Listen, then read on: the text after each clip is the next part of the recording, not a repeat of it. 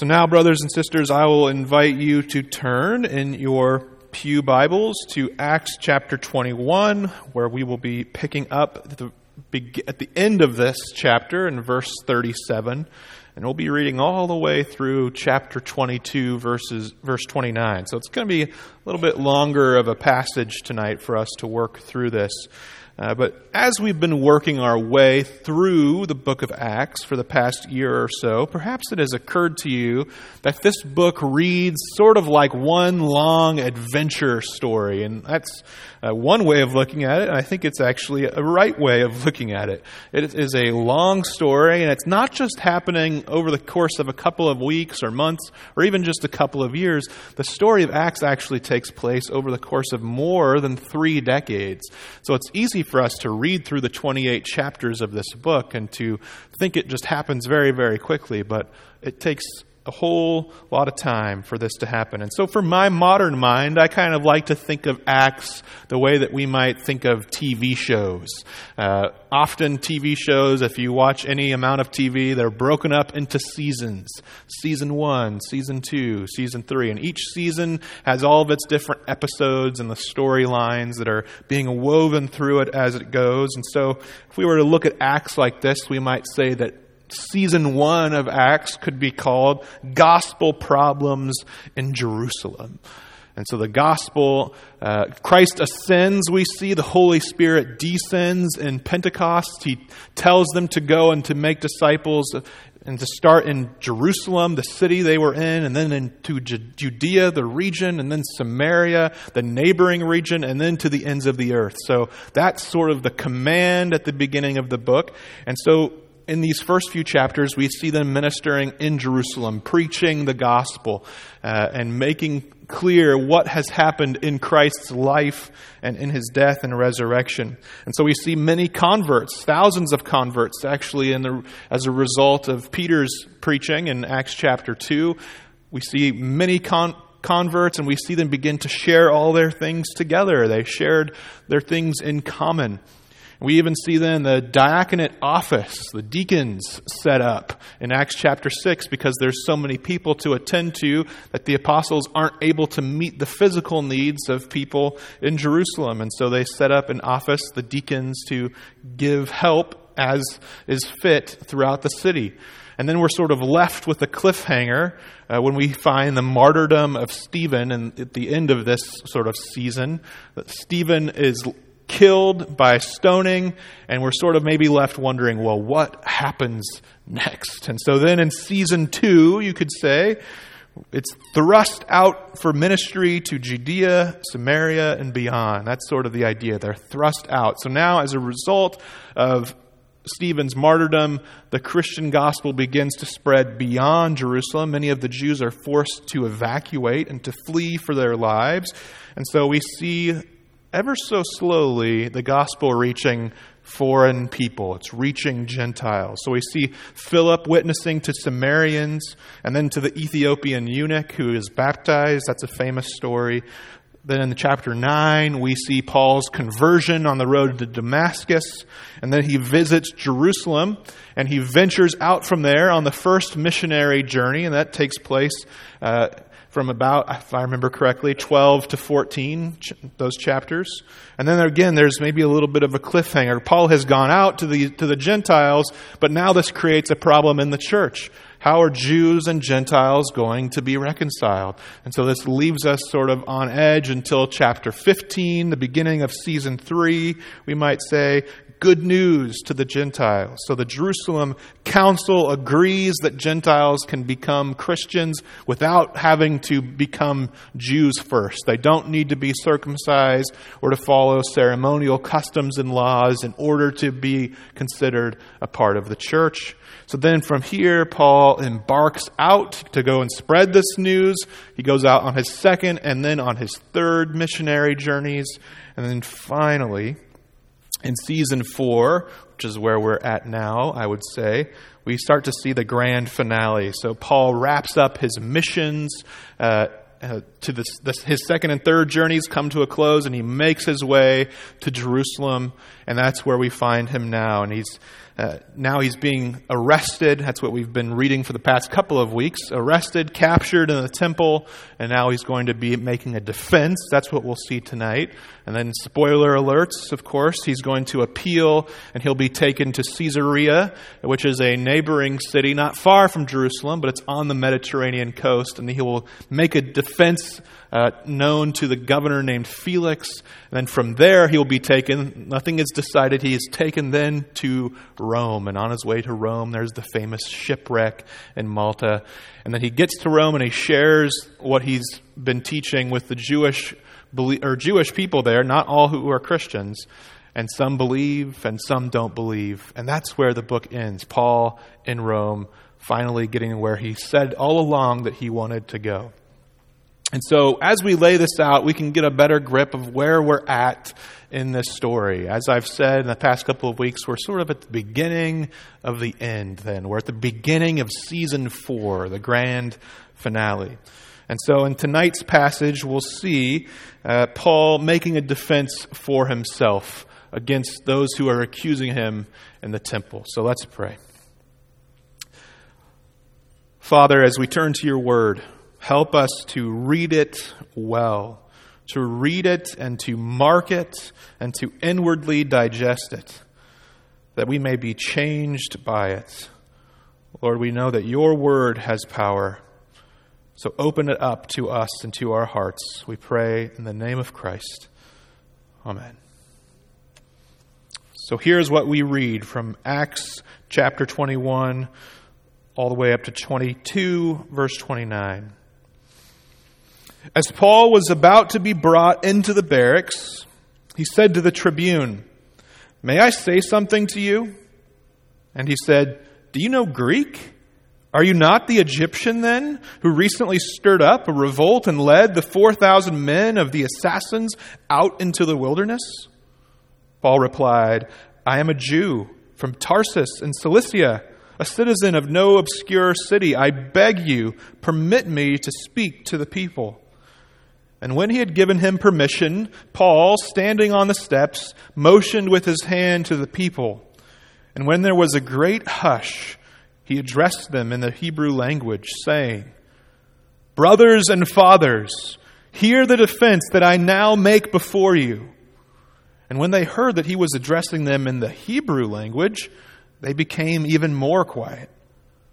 And he said, "I am a Jew, born in Tarsus in Cilicia, and brought up in this city, educated at the feet of Gamaliel, according to the strict manner of the law of our fathers, being zealous for God as all of you are this day. I persecuted this way to the death, binding and delivering to prison both men and women, as the high priest and the whole council of elders can bear me witness. From them I received letters to the brothers, and I journeyed toward Damascus to take those also who were there and bring them in bonds to Jerusalem to be punished. As I was on my way and drew near to Damascus, about noon, a great light from heaven suddenly shone around me. And I fell to the ground and heard a voice saying to me, 'Saul, Saul, why are you persecuting me?' And I answered, 'Who are you, Lord?' And he said to me, 'I am Jesus of Nazareth, whom you are persecuting.' Now those who were with me saw the light, but did not understand the voice of the one who was speaking to me. And I said, 'What shall I do, Lord?' And the Lord said to me, 'Rise and go to Damascus, and there you will be told all that is appointed for you to do.' And since I could not see because of the brightness of the light, I was led by the hand by those who were with me, and came into Damascus.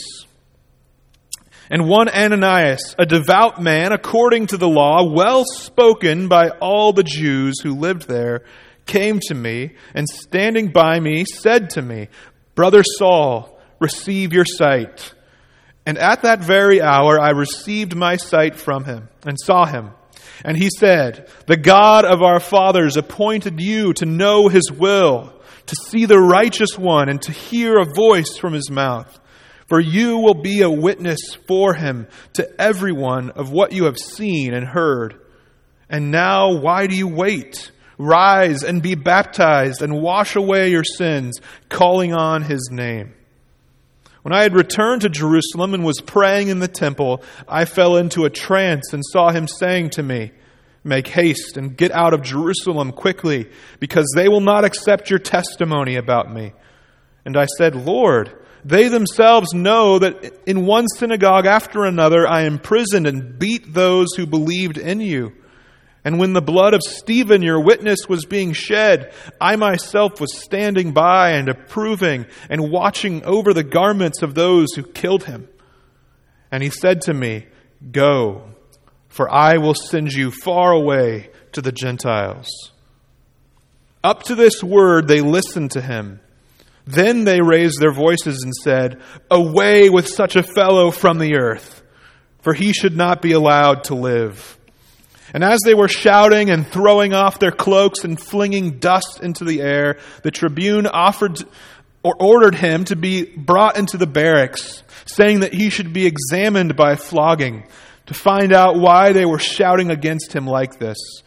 But when they had stretched him out for the whips, Paul said to the centurion who was standing by, "Is it lawful for you to flog a man who is a Roman citizen and uncondemned?" When the centurion heard this, he went to the tribune and said to him, "What are you about to do?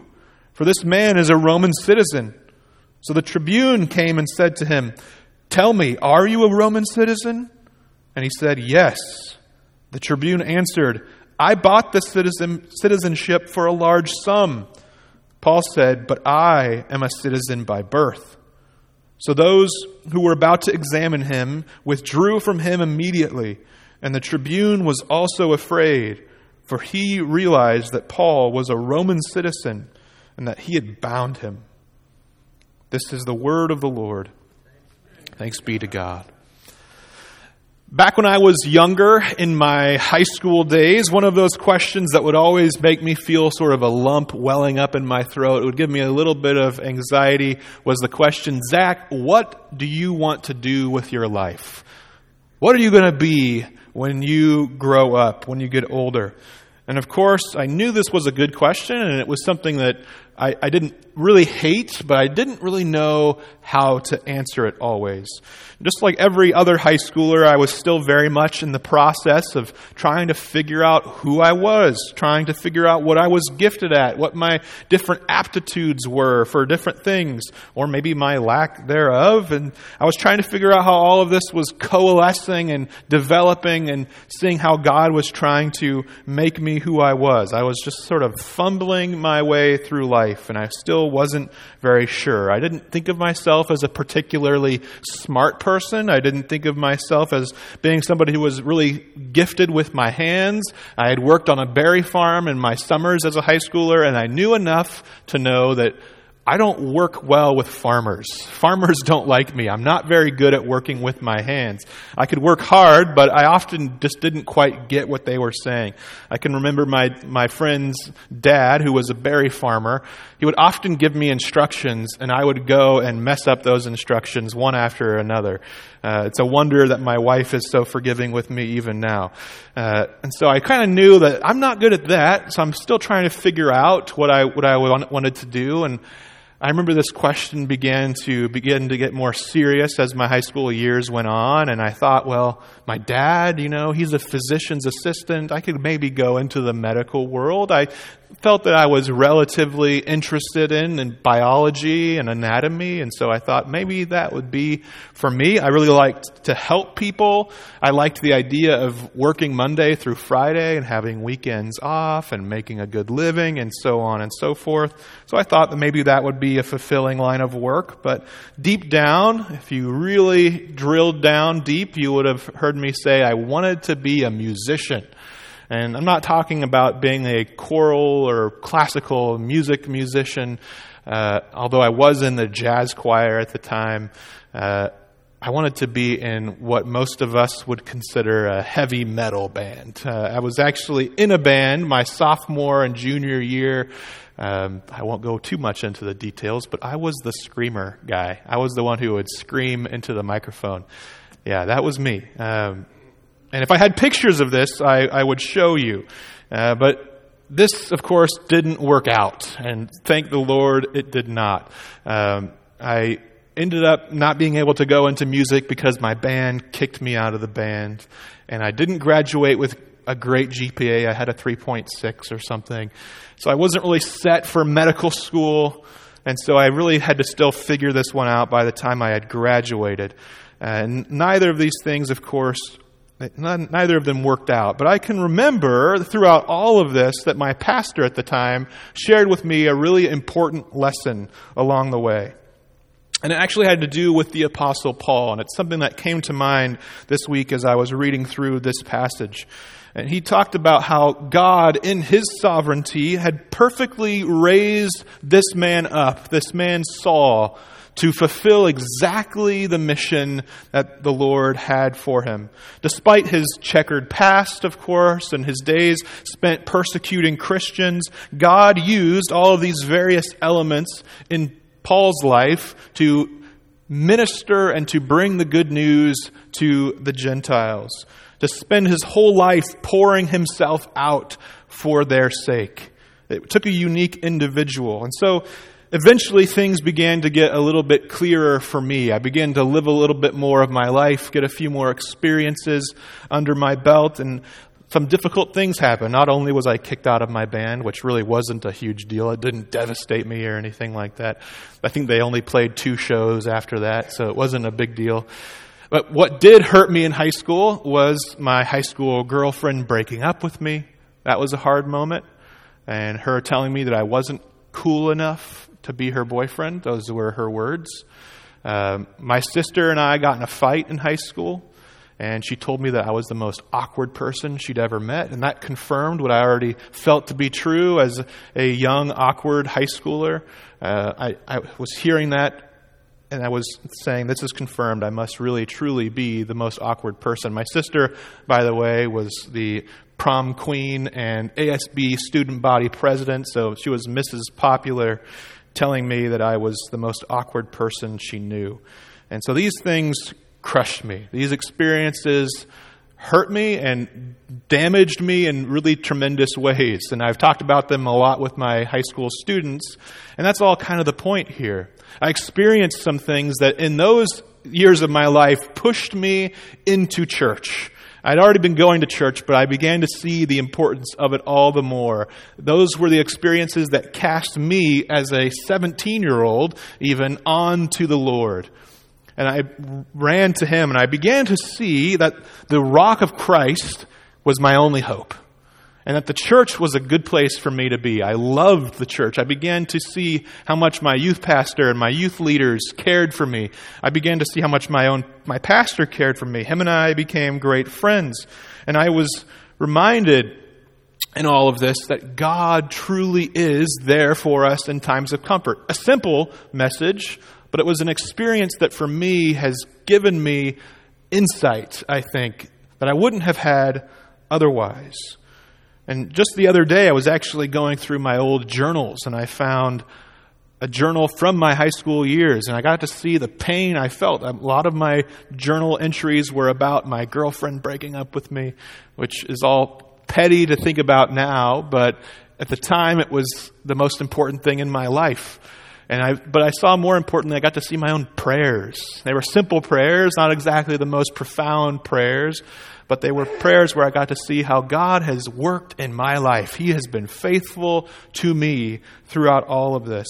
And so throughout it all, I can see now with a great deal of clarity how God was shaping me and developing me into who He is wanting me to be. And even still, this is happening. I have a long ways to go. And I definitely don't want to make this sermon about me, but I saw this point in Paul that the Lord had used him and developed him over the course of his life. And I saw a lesson in there for myself. God knows what He's doing then. That's something we can say. And this is all very clear in tonight's passage. Tonight's passage is where we see the apostle standing up and giving a defense of himself. And he's recollecting all that the Lord has done. He's recollecting his whole life, and he's using it to do a few things, to talk about his own calling, but also to bring judgment, I would argue, on the people that are listening. And so let's sort of set the stage again, and we can dive back into the text here.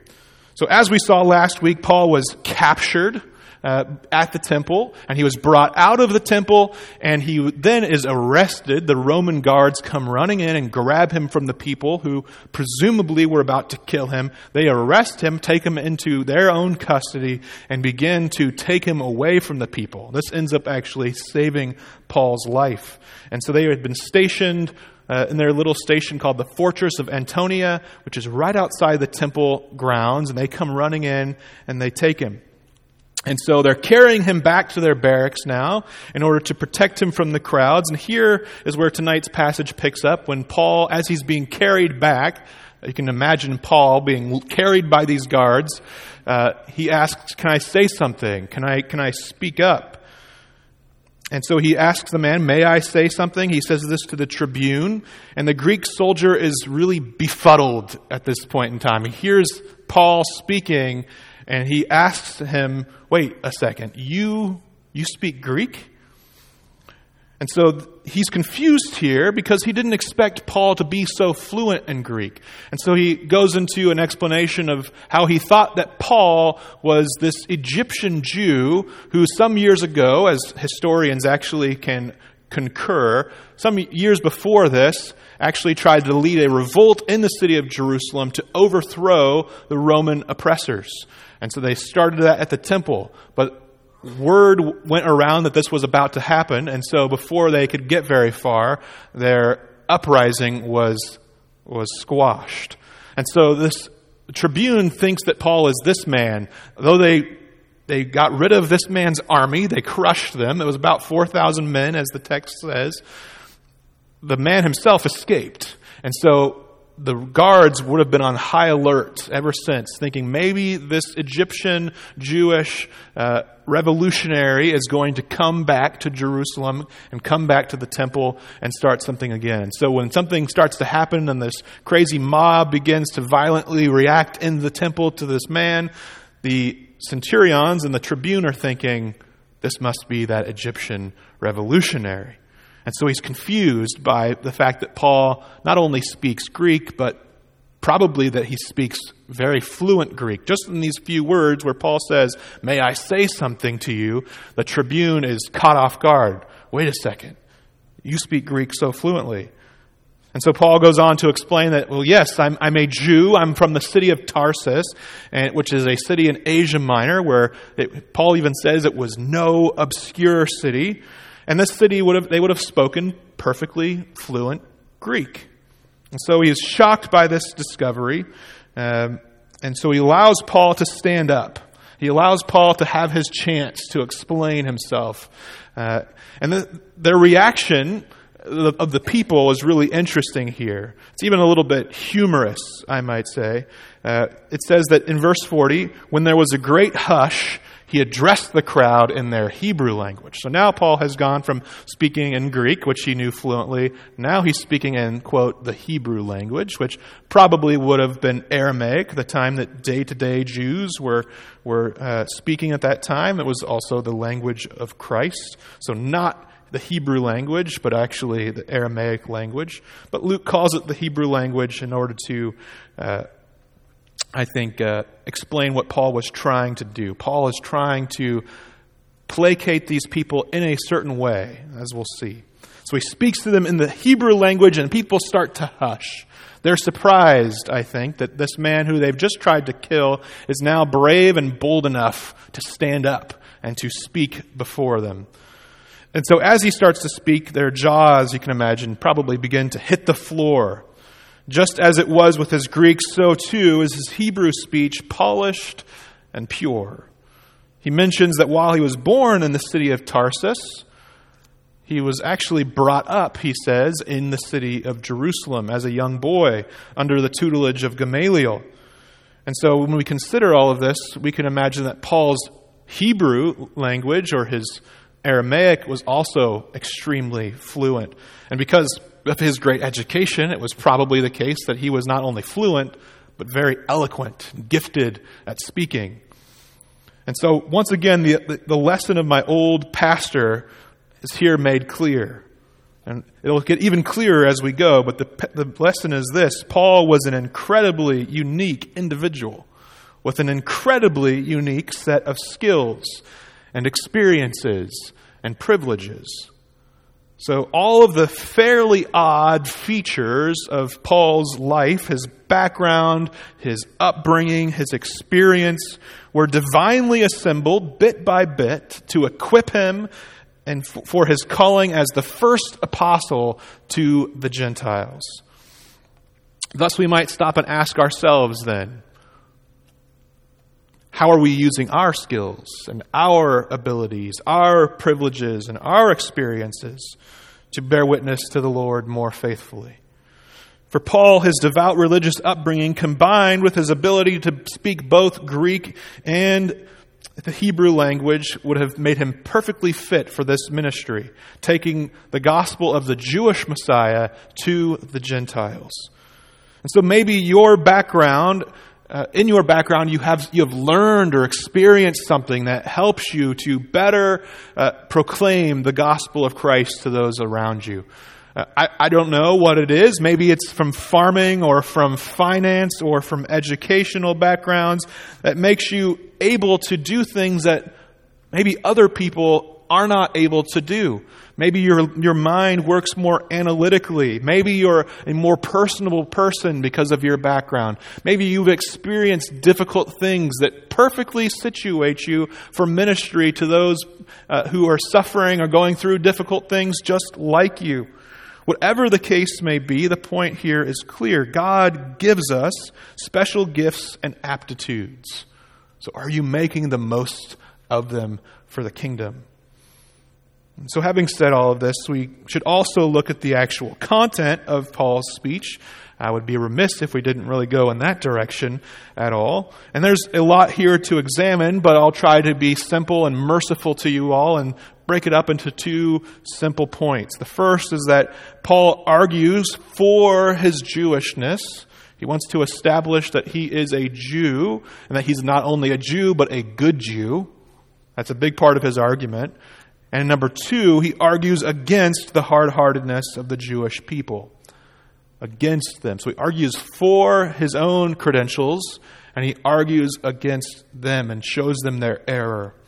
And so the first point, Paul was a Jew's Jew, or as he would say in the book of Philippians in chapter 3, he was a Hebrew of Hebrews.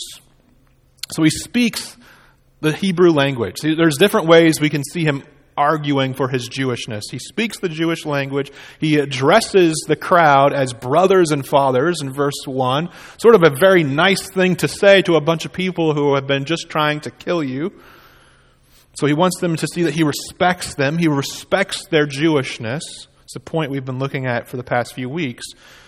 And so he begins then by appealing to his deep connections. The beginning of his defense is appealing to his deep connections to Judaism, to the nation, to the religion. He even goes so far as to recount, as though it's extra points for him, that his zeal led him to persecute followers of the way.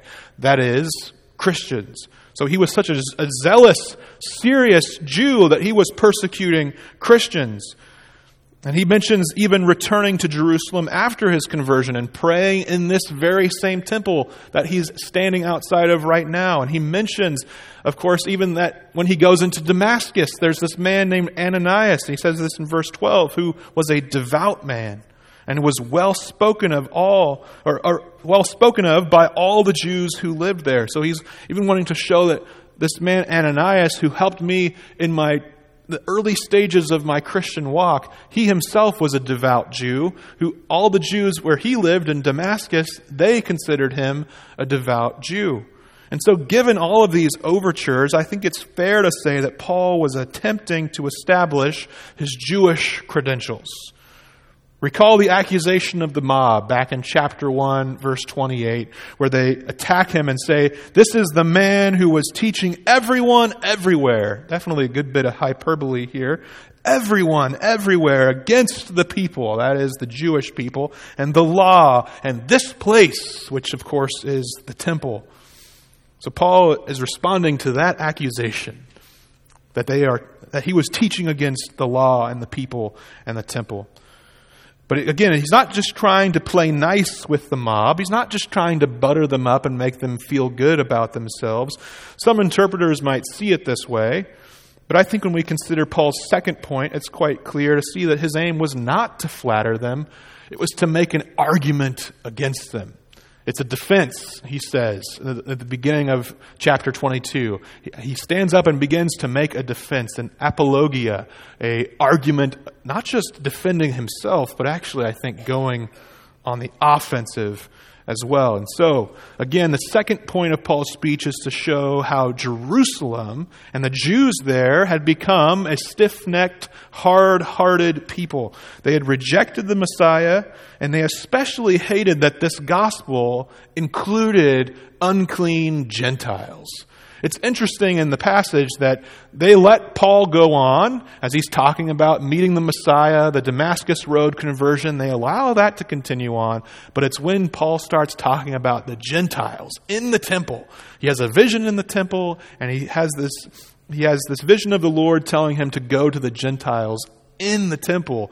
This is what finally gets under their skin.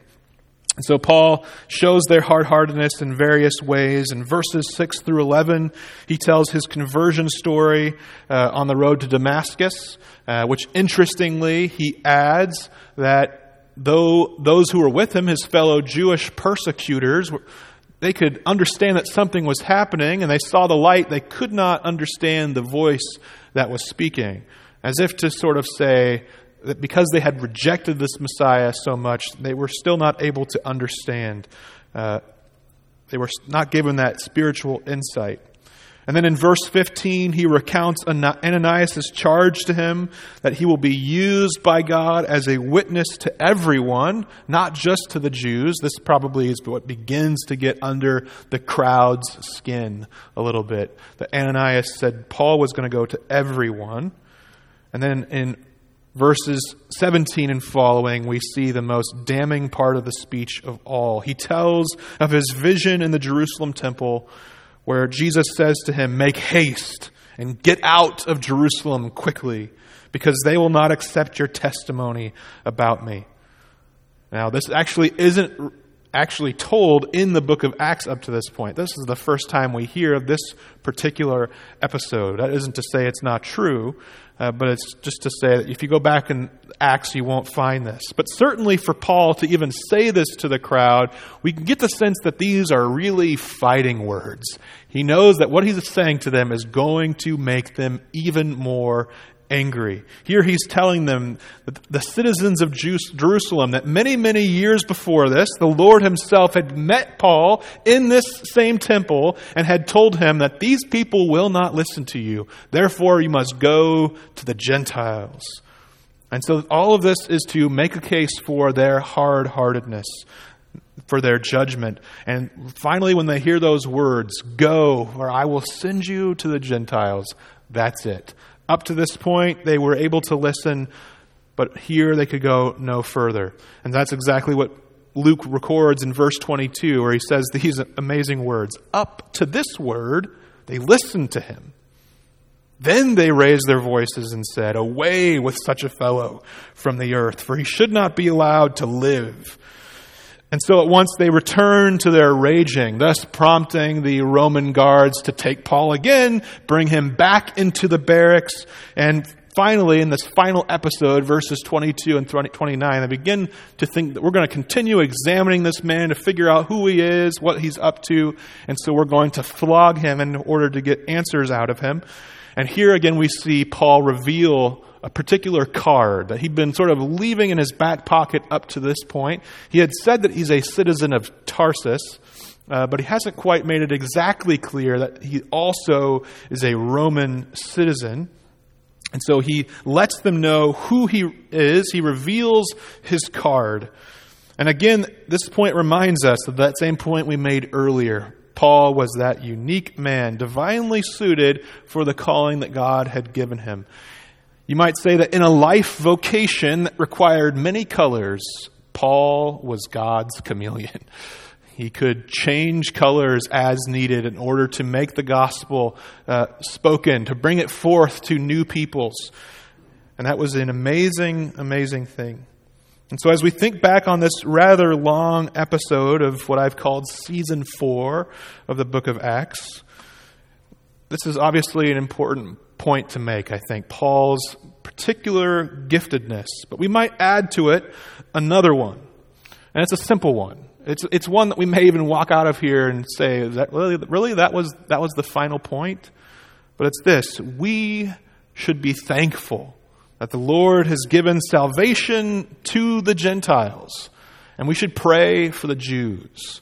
There's, of course, times in church history, not just in the 20th century, where Christians have wrongly hated Jews. And it's led to a point in the 20th century where a nation that proclaimed itself a Christian nation so wrongly understood the relationship between Gentiles and Jews that they were led to killing 6 million Jews. So we need to think about this and reflect on our own Gentileness. It is a gift of God that we are saved.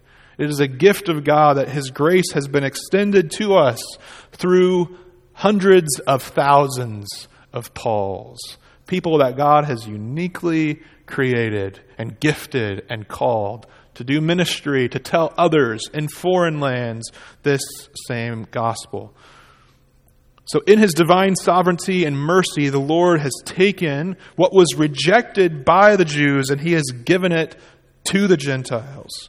Therefore, unlike them in their day, we ought simply to praise Him, to receive it, to cherish it, all the while praying that the Jews would come to know the Lord.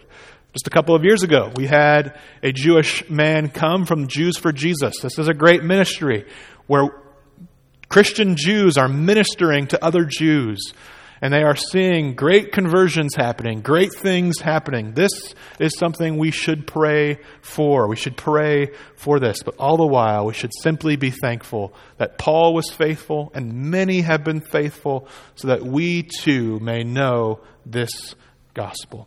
Let's pray.